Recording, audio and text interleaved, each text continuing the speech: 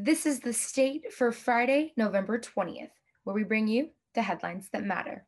I'm Lacey Hudson. As COVID-19 numbers skyrocket across the state, Michigan Governor Gretchen Whitmer said in a press conference Thursday that bipartisan and congressional support is needed to help those continuing to be impacted by the coronavirus. With new COVID-19 restrictions in effect Wednesday, closing indoor dining at bars and restaurants, in-person learning for high schools, colleges, and universities, and other recreational activities, Whitmer called on the federal government to provide the necessary support to protect vulnerable families, frontline workers, and small businesses.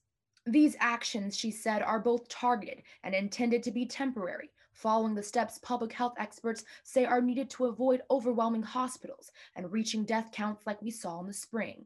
Compliance also protects essential medical workers and first responders. 5 advanced undergraduate students will be presenting their independent research projects in front of a virtual crowd today, Friday, November 20th, from 2 p.m. to 5 p.m. The title for this year's 2020 Art History and Visual Culture Undergraduate Symposium is Refracting Histories of Art and Community.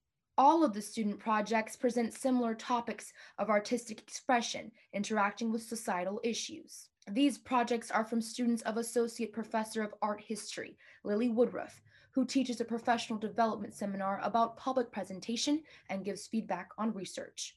Michigan Secretary of State Jocelyn Benson announced a statewide audit of recent election votes after all state counties voted to certify the November 3rd election results Wednesday.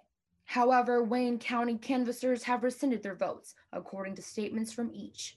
The risk-limiting audit ensures elections are accurate and is accompanied by local election performance audits. The audit was announced Thursday morning and meant to start after the Board of State Canvassers certified the election.